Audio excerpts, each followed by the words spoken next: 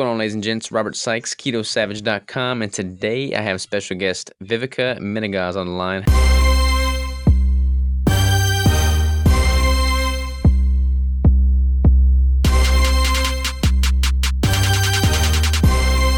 How are you, Vivica? I'm doing great, Robert. Thank you for having me. Absolutely, absolutely. So I'm especially interested in this podcast because you specialize in all things women hormones, and this is not going to apply directly to me per se, but my fiance Crystal, she's been kind of going through all kinds of different things with her hormones.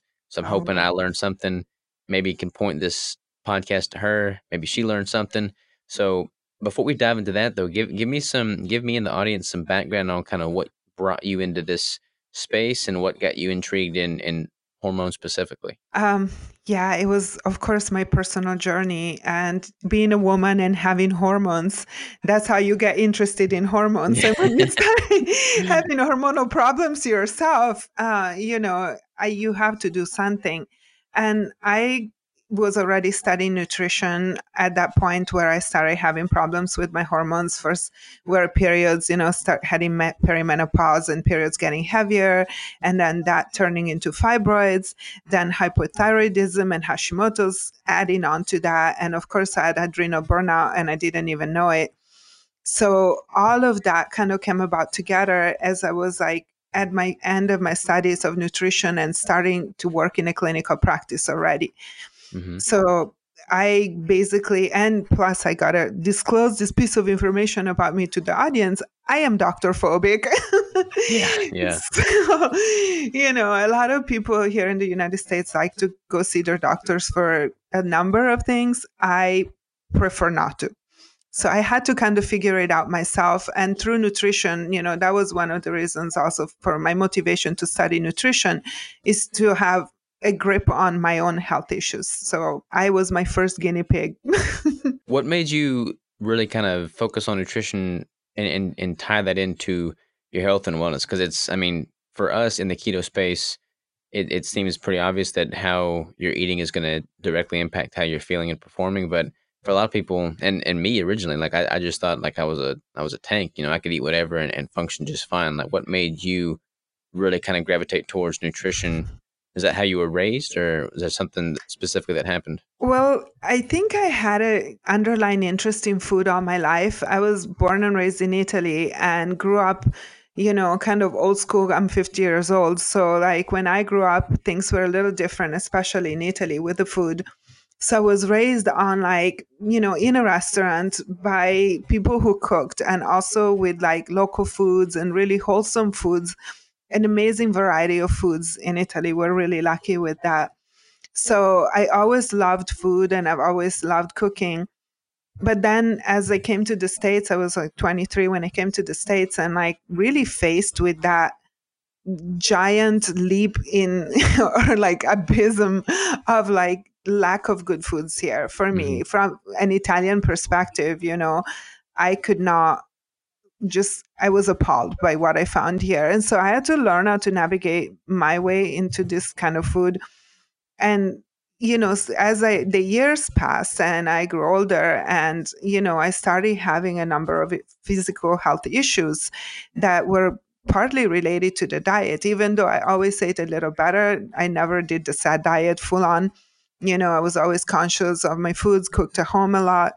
Still, I was not discriminating, so I was eating dairy, I was eating grains, I was eating some convenience foods, some processed foods, better than the average, but still.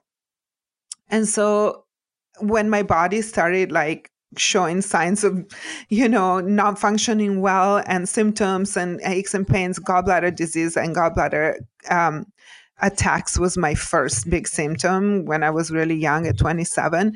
So when that started, it really got me into like trying to understand, a way what was happening. And I Hmm. started working with a chiropractor that did nutrition, but it did nutrition as supplementation, but not diet. So the diet part for me started coming mainly on my own as, I tried this thing and that thing. Like, I think a lot of the people, like, a lot of your listeners and my audience as well, they try to do the best they can. They look for information on the internet, books, I did the same thing. And then, kind of like by destiny or by luck, I found the study of nutrition, and I was kind of pushed into it by my first mentor, who was also a chiropractor and wanted me to work for her. And so she kind of asked me to study so I could work for a practice. And that's where, like, everything, like the light bulb got turned on, and I really started seeing all the correlation, the physiological correlations and the pathways in the body where, like, nutrition is so important, nutrients and foods. So, like, the good nutrients we get through food, and like the bad toxins and stressors we get through other foods. So everything started becoming clear. And that's where I also found the ketogenic diet, which was my lifesaver at that point, because I had become pre-diabetic without even knowing. And when I found out, that's when I researched and found the ketogenic diet. And then I became super passionate with keto, and was like, keto was my everything for at least 3 years. I was really strict. So in Italy, I've heard from multiple different people that the food in Italy is just bar none the best. So what was your favorite delicacy there? Gosh, I'm a weird person in that, but I grew up on like fried brains, liver, Fried bread. and pickled fish and stuff like that. So that's why maybe it's easier for me to eat a nutrient dense diet, and I kind of tend on the carnivore these days. But yeah, like, my mom used to make me fried brains, and that for me was like the best thing ever. So I'm not your average kid. What kind of animal do these brains come from? Cows? Cows, yeah. And this is like way before mad cow disease and all that stuff came about. And I think that 50 years ago, as I was a kid, and, I was eating that, it was a lot less toxic and a lot less processing in the Hmm. food. And, I remember living in the mountains, and the cows would come up for pasture every summer, and the cheese was still made in these little huts on a wood fire, and we would go up and get the raw milk from the shepherds, from the cows on the pasture in the mountains. And the other kids used to call me Heidi because of that. So you went from from fried brains and like self-churned butter to like Twinkies. Yeah, no, not I see, not exactly, because like for me, that kind of stuff has never really been food. And Hmm. to an Italian palate, these American highly processed, like sweets especially, they're not palatable. So, like, um, and my dear friend is like, I love donuts. And like, I hate donuts because they don't taste Yeah, good to me. And to an American, that is like the ultimate treat is a donut. And as an Italian, it just doesn't taste right. I can taste the rancid oils. I can taste, the it's overly sweetened, and all of that together, it just doesn't make it for the same appeal. Also, didn't I wasn't raised on a high sugar diet, so I don't have that conditioning. It kind of really, sugar flattens your palate incredibly. I totally agree with you there. I see it in my clients over and over that when we first start working together, they're not able to really appreciate a variety of foods. But after 2 or 3 months, just slowly, like reducing the flavor sweet, and like adding other flavors, a lot of spices, a lot of herbs, and all things that are really high nutrient and they're good for you, but they're also very, what goes on your taste buds, and it really changes the way you relate to food. So it's not just like about keto, like eliminating sugar is just also something that really benefits your relationship with food in general, I think. Yeah, I completely agree. It's funny how I'll eat a sweet thing now, even if it's totally, keto friendly using a keto based sweetener. It's like I still just don't crave the sweetness. That's just not something that my body yearns for. Um, with you being in the States now, since you've been 27, what's your favorite American based food now? You mean like the food that you can find in America, or that is has to be like American cuisine? Because there Yeah, is like a difference. American. There are so many cuisines here that we don't find in Italy. Yeah, it's true. I'm assuming the American pizza is not near as good as your Italian pizza. Mm-mm, no. And my favorite food here is probably Japanese and Korean, which are not really American. Yeah, us Americans are we're just not pulling much weight as far as food's concerned, huh? Not so much. I can't even think like right on top of my head, like if I think American food, Like a burger and fries, I guess, is what we're known for. yeah, or fried chicken. Yeah, something like that. I Um, love burgers. Just like, sometimes I do treat myself to a burger with a gluten free bun. mhm. Usually I just have burger without bun or lettuce wrap, but if I want to really indulge, then I get a gluten free bun. Yeah, And yeah. sometimes like sweet potato fries, that's like if you really want to push it.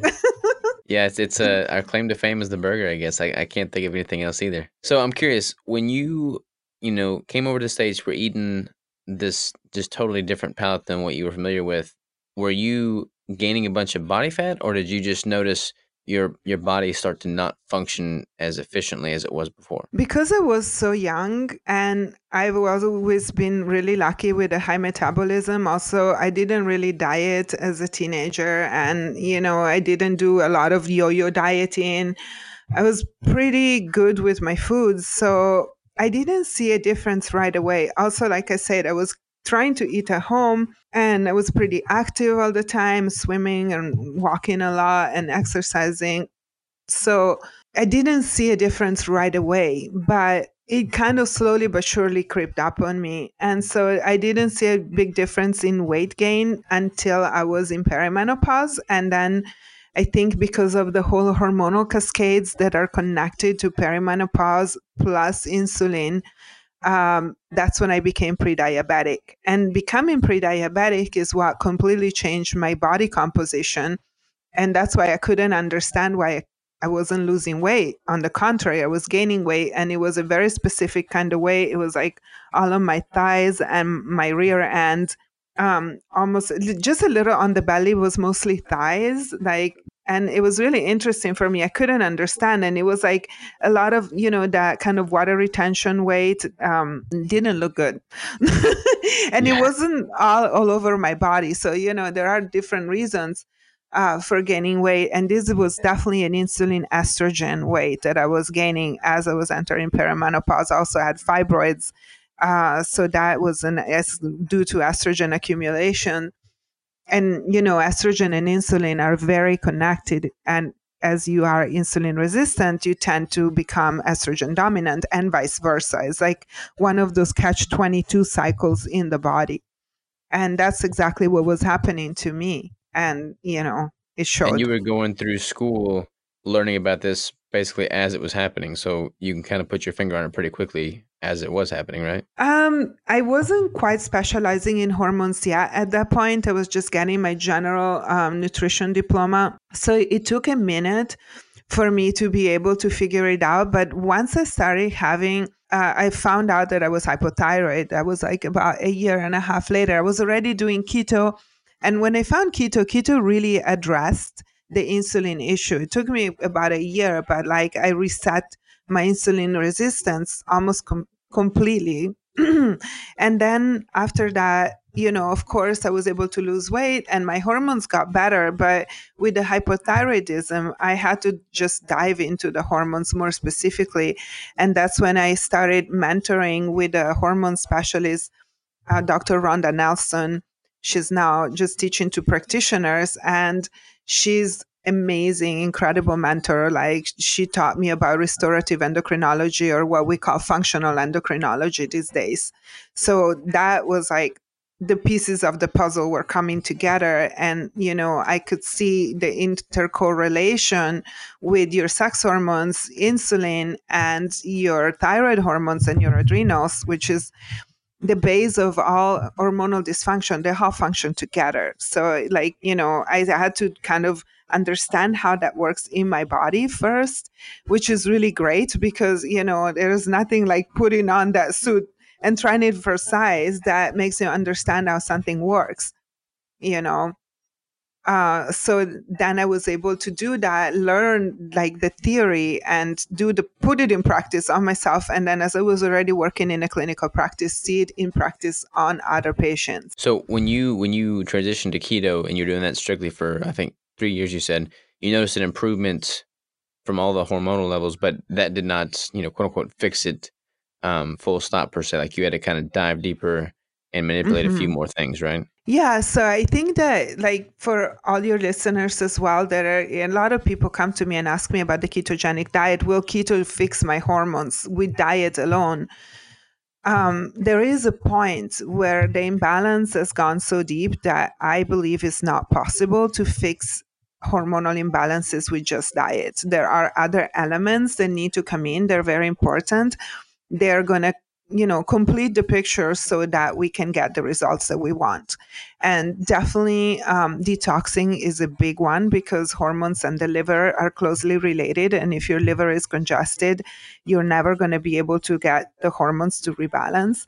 So liver detoxing, it's a big piece. And the other piece is supplementation. Excuse me. And like using nutrition, both have the nutrients that you need to feed your glands and organs so they can function properly.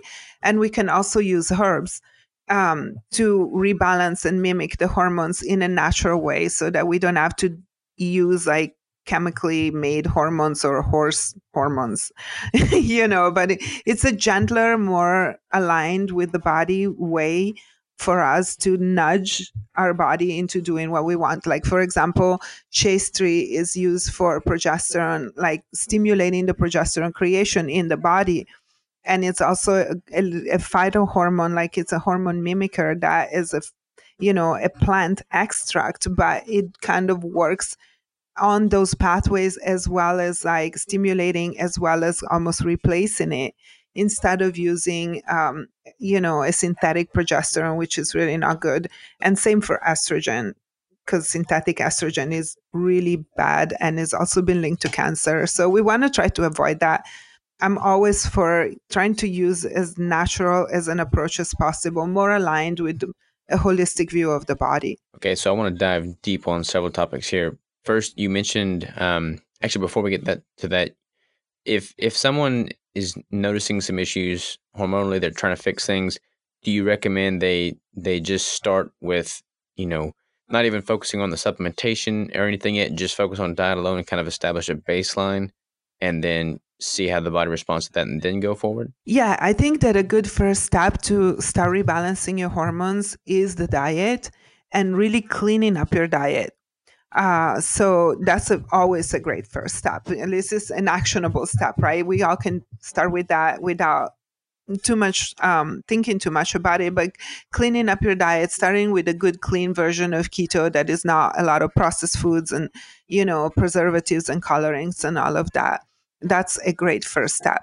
After that, I would think about finding practices like holistic practices or practitioners that can guide you into the deeper levels of like how to go forward with it. And you had mentioned liver detox. So what's the best way to go about that? So liver detox, I use herbs for detoxing, but I also, for me, you can, but I don't recommend going straight from zero to liver detox because we have in the body what's called detoxification pathways, which are liver and kidney, and the skin as well, and the lungs to some extent. So we want to make sure that the pathways are supported and functional before we get into an actual detox. The difference is that we want to support the nutrition for those pathways to make sure that your organs are actually functional. They're working, they're able to handle the stress of a detox before you use certain herbs or certain other substances. Some people use nutraceuticals for that. I use herbs. But in order to, like, let's say, push the toxins out of your cells through the liver and out of your body, before you do that, we want to make sure that the liver is able to handle it, the kidneys are able to handle it. Imagine, like, there is a storm coming and all your gutters are full of leaves. The gutters are not going to be able to like channel the water where it needs to go. So the first thing we need to do is clean the gutter, get all the old leaves out, Hmm. and let the water flow so that once the rain comes, the rain will go where we want it to go, off the roof and into the ground, instead of like splashing everywhere. Yeah, that's a good analogy. Because the toxins will bounce back if your liver is congested. So you try to do a liver pusher, then the liver is not able to handle the amount of toxins that are liberated from the cells. And what's going to happen is cannot complete phase two of detoxification. So all those toxins are going to be half conjugated and half, ready for like detoxification of the phase two and elimination. And instead, they're going to bounce back and they're even more toxic. So it's really not an ideal scenario here. So what's the like if I need and want to detox the liver, what's the best way to prime that? Like using me as an example, what would you recommend I do to prime the liver? I use specific formula, but let's say you wanted to use a formula that you can just buy on Amazon or something. I would start with liver pills, and then there are specific formulas that are like homeopathic or food concentrates that are called drainage products. In this case, using liver concentrated liver pills or freeze dried liver pills and eating liver, it's always a great way to support your liver because it supports that pathway with the nutrients. Gotcha. Um, and you could use also herbs like there is milk thistle, dandelion. So eating bitter greens without adding a concentrated form, but just doing it as your food, as part of your diet, just using a lot of bitter herbs like dandelion greens and let's see, endive is good, and artichoke is good for the liver. Milk thistle tea is good. So all of this, start to incorporate it at least in your food so that your liver gets a little extra support. And then do that for a couple weeks or about a month or so, then kind of transition Yeah. into a detox. Yeah. And again, like I think that depending, on the person, if Robert, you're really kind of good, clean, healthy, person. So I think that it wouldn't be a problem for you at all to get to do a detox by yourself.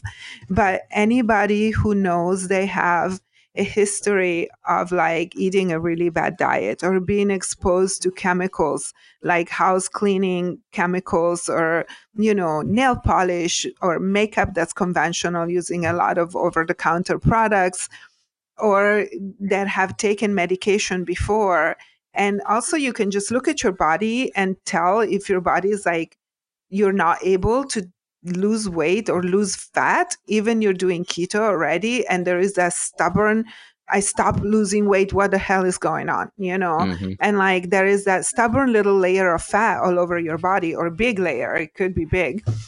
That is a big clue that you need to detox, and detoxing could not be so easy. So in that case, I would recommend working with the practitioner.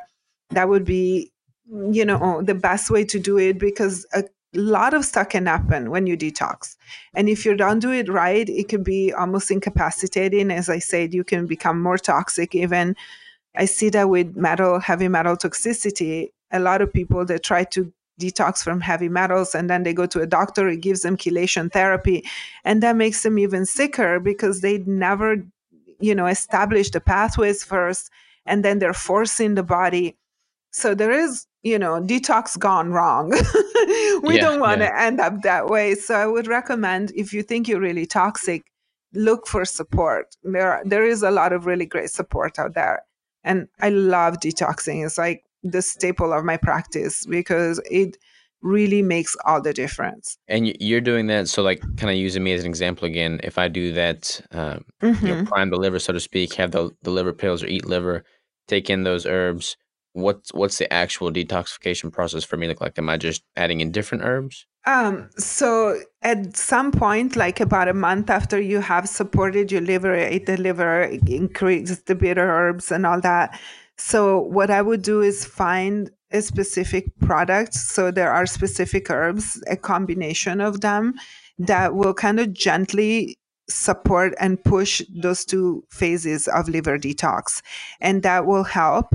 It also depends, what are you detoxing?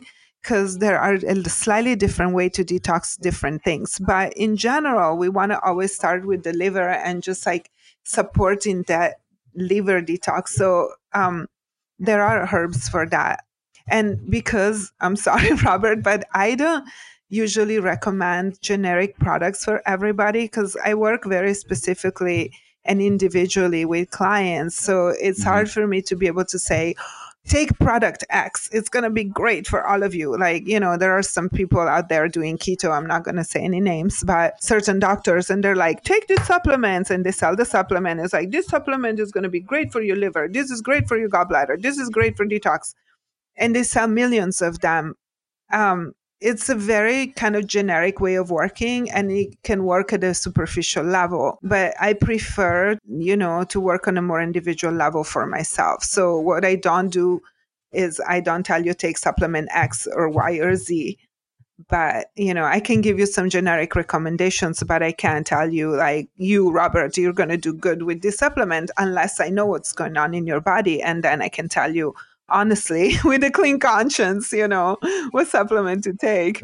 That's admirable for sure. A lot of people are just trying to make a quick buck, so having the integrity to not do that's very very wise of you for sure.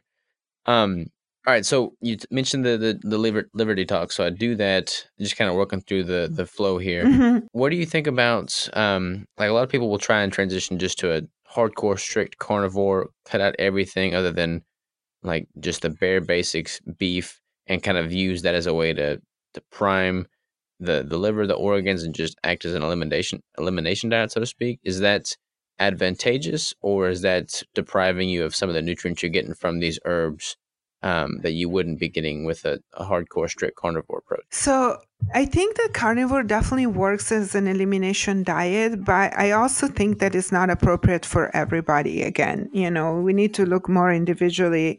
And here we can group the people that, let's say, carnivore, being strict carnivore, at least for a while, would be a good elimination diet. Yes, those are the people who have a very damaged microbiome.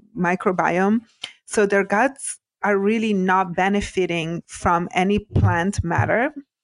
And then there are the people that actually have somewhat functional guts that can use plant matter and plant foods as nutrients.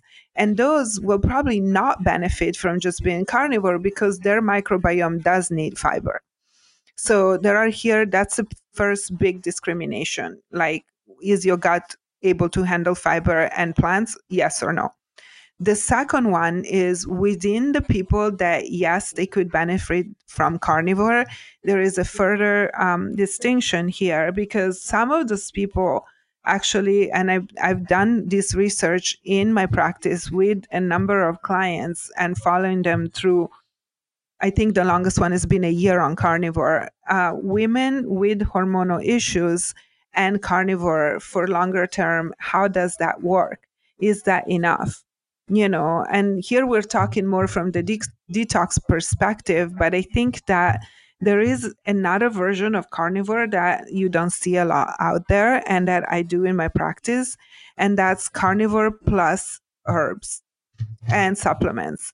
So it's, for me, sometimes it's a transition. So we transition people through this phase using supplements and herbs with carnivore to achieve certain goals. Then sometimes they can go into just strict carnivore, no supplements, and that's the best way. Sometimes they go through that phase and then we need to come back to supplementation because carnivore is not enough. So as you can see here, there are multiple scenarios that we can just group everybody into under one umbrella, like really depending on your gut and your microbiome, depending on your liver, your level of toxicity, and what are, the goals that we're trying to achieve. Then, of course, we're going to modulate, is that English? Modify Yeah. the diet, in order to best achieve those goals. So I am not a diet racist, let's call it. Like, I'm not like a keto fanatic. It's like keto or bust, or it's carnivore or die. It's not Yeah. like that. I'm not, it's not a dogma, because we need to really see what are we trying to accomplish with the way of eating that we are using, and what is the best way of eating to accomplish those goals.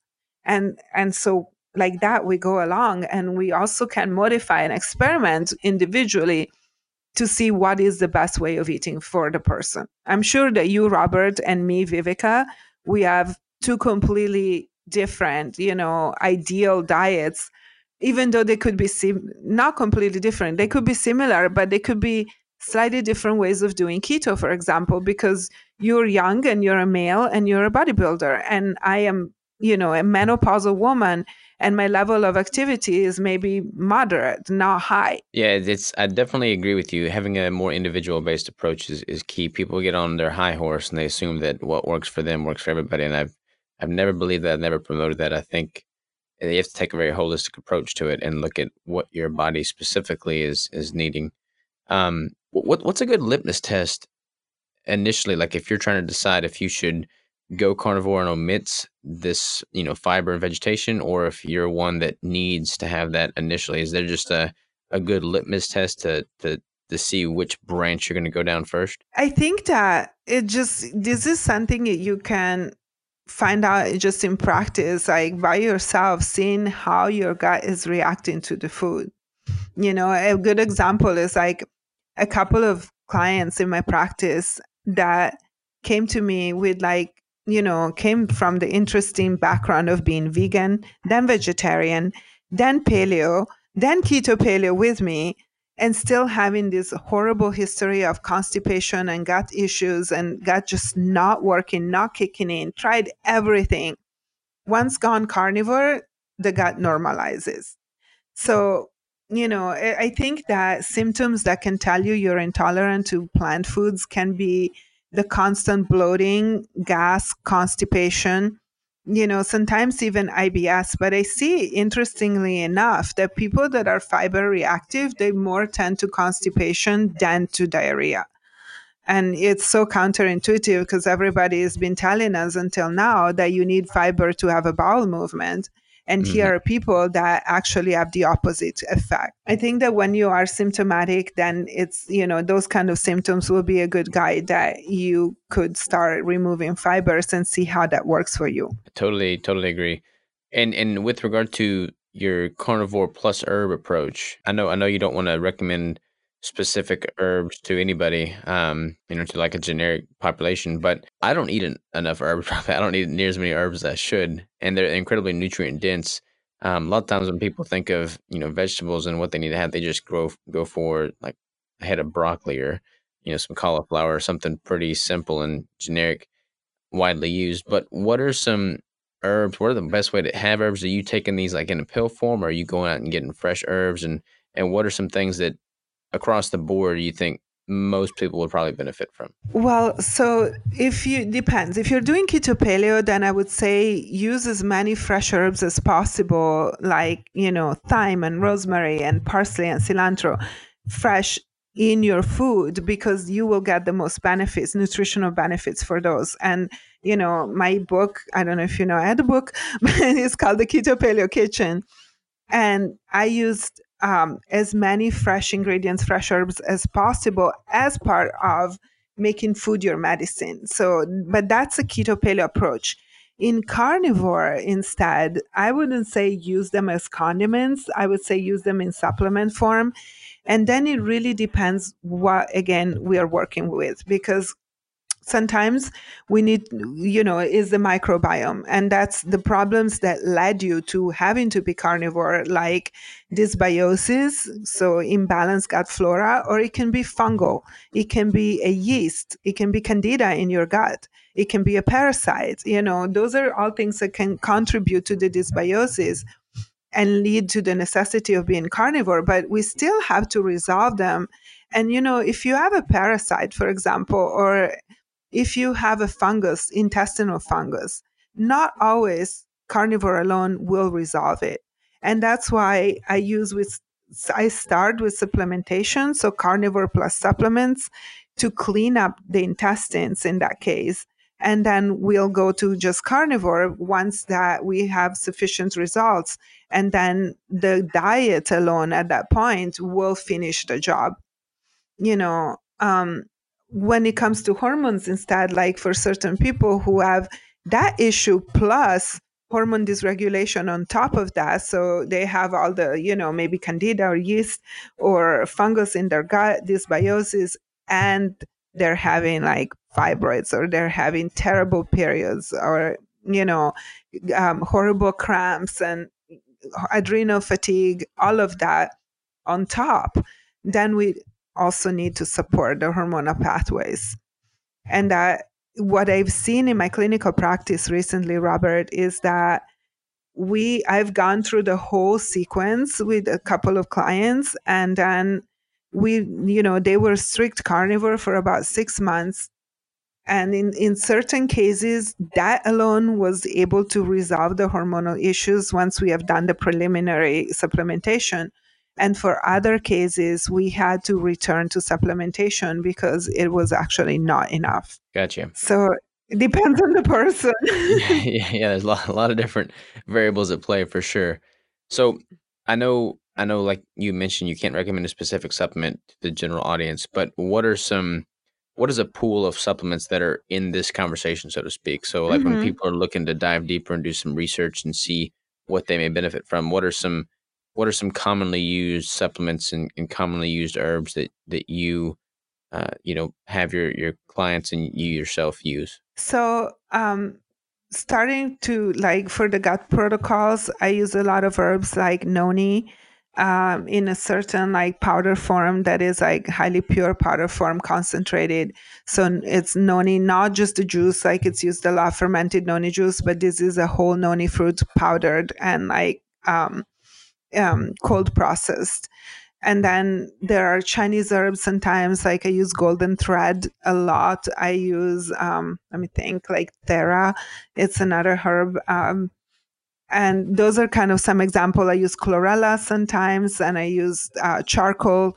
Those are all different things that can be part of a gut cleansing protocol and microbiome rebalancing. Then, of course, I would also use like gelatin or collagen in and supplement extra, or have them like have a lot of broth and like cartilage rich broth, make it themselves. That's always great for the gut and gut healing. I use fat based chlorophyll, which is a very specific product that helps rebuild that intestinal wall. I don't use a lot of isolates. See, I'm a different kind of practitioner because a lot of people use isolates or nutraceuticals, things like glutathione or ALA, that, there's a lot of talk about the supplements. I just use them in extreme cases because I am more towards trying to resolve the issues with food. And if you think about it, plants are food and food are food. So that takes me also to glandular extract.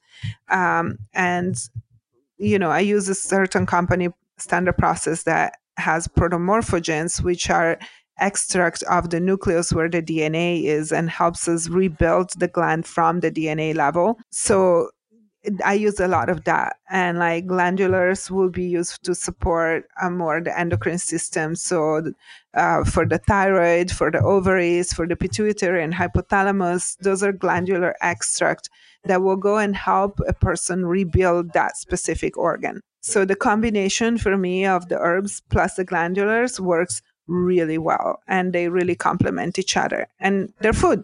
They're not made in the lab.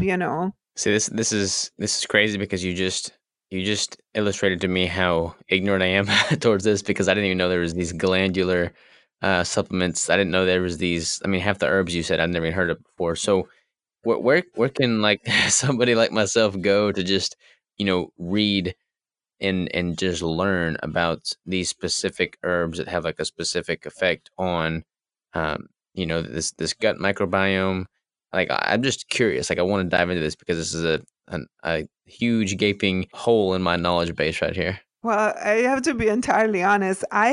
This was through my study of nutrition, and I did a ton of seminars, a ton of courses, work with different doctors. And, those are mostly courses for professionals. And thank goodness, because I know that a lot of people and a lot of both of our audiences are interested in nutrition and want to do that. But this is a little bit of a full time job, you Hmm. know. And luckily, there are practitioners that do this kind of studying. Like, I wouldn't want to, I have a CPA, so I don't have to study accounting. Right. But if you're interested, Let me think for a second. Like, I study, started my study of nutrition with the founding fathers of nutrition. So I would strongly point you towards that. Dr. Weston Price, Hmm.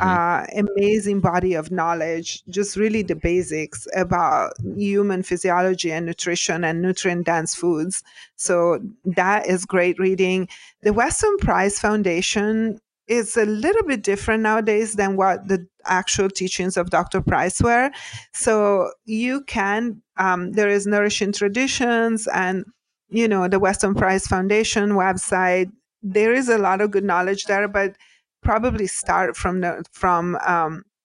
Nutrition and Physical Degeneration, which is his book and is a tome, but so much good stuff in there. And then there is Dr. Royal Lee, which is actually all these doctors were friends and they had kind of this little secret group. It was really cool. They all collaborated and they were all like against the FDA back in the 40s and 50s Oh, when nice. the FDA was coming up strong and it was trying to push the sugar agenda. This is a whole other story, but more political and a little conspiracy. It's kind of fun. But yeah, the FDA was trying to push like sugar, and then these doctors they were like studying, experimenting with nutrition and the body were just like pushing against the FDA. And guess what happened? A lot of their work just got kind of destroyed, burnt. Hmm. All their books got burnt, and their labs got burned. They confiscated their materials. It's pretty crazy. It's like the witch hunt all over again. Wow, that is insane. I'm gonna have to dive into that. Yeah, it's like really intriguing. And I'm sorry, I'm kind of rabbit holing a bit here, but it's really interesting because there is so much to learn in the work of those doctors. So, Weston Price, Dr. Royal Lee, the founder of Standard Process, which I use as one of the main supplement companies that I use in my practice, and he has books and books and books. His books were also destroyed and were able to be preserved by one organization, which is IFNH in San Diego, and that's where I studied. I began my studies of nutrition. So they have their website is ifnh.org, and they have a lot of good materials and references and links to the doctors. And after doctor is Dr. Page, forget his first name. He also wrote several books, and there is a fat body of knowledge right there. It can keep you occupied for a minute. Yeah, yeah, no, I'm gonna start digging for sure. And I assume, your book is you said it was a recipe book, cookbook, right? But I'm assuming it takes into a lot of account the stuff that you've learned, through these nutritional Yes. therapies. So it's not just simply, good for your palate and your taste buds, but also for healing your hormones, your gut, and everything and beyond. Yes, absolutely. And I try to keep my book really simple. I didn't make like a 300-page introduction about keto, but in my introduction I explain my philosophy of like health and eating and like holistic lifestyle. And the recipes are really the way you can practice that and see what it feels like on your own body to eat this way, which is not very complicated. The book has a lot of nicer recipes, but you can kind of boil it down, cook it down, pun Yeah. intended, to a simpler way of eating, and still like really be high nutrient and satisfying and like amazing flavor, really like enriching at every level. It doesn't have to be so hard, but it's a paradigm shift. I Hmm. think if people want to see the way I eat nowadays, they can go on my Instagram where I post a lot of my actually daily foods, which are getting a little boring sometimes because I've been doing mostly carnivore. So it's like more meat. But if you go back into my 3-4 years of Instagram, then you see my whole keto journey evolution from where I started all the way to here. And it's kind of interesting. Sometimes I do that. I scroll back and look at all the different foods that I was eating and like, wow, I came a Yeah, long yeah. way. No, I mean that's the beauty of it. You can kind of see and just document the journey. I want to dive a little bit. We kind of make this full circle here. Talk more about the hormonal pathways and hyperthyroidism, Hashimoto's, like you were mentioning earlier. Can you dive into that realm and talk about how it's both related and separate from like the gut issues and the nutrition standpoint, but just dive into that deeper in case any of the listeners are battling with that and wanting to know next steps. Well, first of all, like it's really important for all of your listeners to understand that the endocrine system, as my mentor called it, a family, like a family, they function or dysfunction together. But all the different organs, all the different glands, they are closely connected and interact. And with the thyroid being in the middle as the master gland, the regulator, master regulator, but the thyroid is also impacted, by all the other glands around. So first of all, like something that modern endocrinology does not quite get, as in their view of like pathology versus wellness and health of the system, that everything functions together. Especially, we always talk about the big endocrine triangle, thyroid with adrenals and ovaries, and how adrenals and ovaries found the base of the triangle upon which the health of the thyroid rests. Mm-hmm. But the thyroid is also very closely connected to gut health, because the nutrients, that need to be synthesized for thyroid health come from gut synthesis and digestion. So if you're not able to get proper proteins and you don't get your tyrosine, the thyroid hormones have nothing to rest upon. So there is a building block that's actually missing right there. So and then there is toxicity, which is liver, and how important, we already just touched upon how important it is for our hormonal health to have a clean liver. The liver not only processes toxins, but it processes excess hormones. So, and all the exogenous hormones, which means hormones or hormone mimickers that come from the environment, which is now full of that stuff, like exogenous um, what are they called? Oh, come on. Estrogens. Mm-hmm. Just the word is missing. But all the estrogens that come from the environment, like face creams or laundry detergent and dryer sheets and stuff like that, and that comes into our body in excess. And if we're not able to process them out, bind them and get them out of our system, they start recirculating. So liver extremely important, the gut is extremely important, and then of course the health of every individual gland is really important. And two little big players of this game as well, they don't get talked about a lot, is hypothalamus and pituitary, because the pituitary is the control center, gets the messages from the hypothalamus. So when there is long-term dysregulation in an endocrine system, your pituitary basically gets confused. It's like, you're giving me mixed messages all day long. I don't know what's going on here anymore, and I don't care, and I don't want to do Yeah. this job. So, you can imagine how frustrating that would be.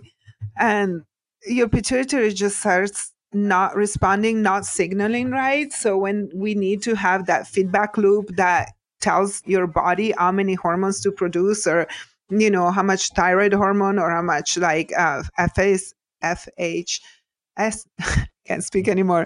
FSH, like LH, FSH, luteinizing hormone, or follicle stimulating hormone, those are all coming from the pituitary for the ovaries. So for your periods, the regulation of your periods, the regulation of your thyroid, your energy pathways. It's really important that the whole pathway is healthy. And when we look at rebalancing, that's a really good point. I just remember that's why it's really important um, sometimes to work with a professional, because when the pituitary is out of whack, so you've gone too far, and just diet alone that's one of the cases that diet alone will not fix it anymore. There needs to be specific support for that axis, the HPA or HPO axis. So that's one of the cases where we need to like know what we're doing, because if we have brain dysregulation, then we can focus on the organ all day long, like the ovaries or the thyroid. But if it's the pituitary that's dysregulated, then it's not going to work, and then you're like, why is it not working? Well, because you're looking in the wrong place. And the best way to go about kind of fine tuning this process is to just get all the blood work done and have the hormonal levels checked so you kind of know what your baseline is? Yeah, that's a good place to start. Definitely, especially when it comes to thyroid and sex hormones, there are so many variables that it's really important for us to understand where is the problem, to look at some labs. And I recommend doing saliva testing for female hormones because doctors will run your serum test, which is like um, one draw at one part during a cycle through the blood, and that really doesn't show you much. When it comes to female hormones, when they're in the blood, they're bound to proteins, so they're not in their active form. So there is basically very little correlation with what's really happening at the receptor level versus what is like floating around in your blood and potentially there, but maybe not really being used, or maybe Hmm. too much is being used, So we need to look through the saliva for that so that we understand what's going on at the receptor level. So is your body using the hormones? How many are free and actually ready to be used? Is there enough? Is there too much? When it comes to thyroid, then yes, through the blood is the best way to look at it. But there are at least seven, a minimum of seven markers that need to be observed in the thyroid if we want to have an idea where is the problem. If we just look at TSH, like most doctors do, it will not tell you much. It's like a switch. Yes, no. But there is much more to understand. It's like, where is the problem? Is it at the thyroid level? Is it at the brain level? Is it at the receptor level? Is it nutrition? Are you deficient in nutrients?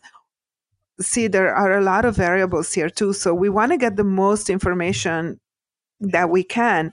And also, we want to be able to interpret those labs in the right way. Because let me tell you one thing, doctors do not have great parameters to read your labs.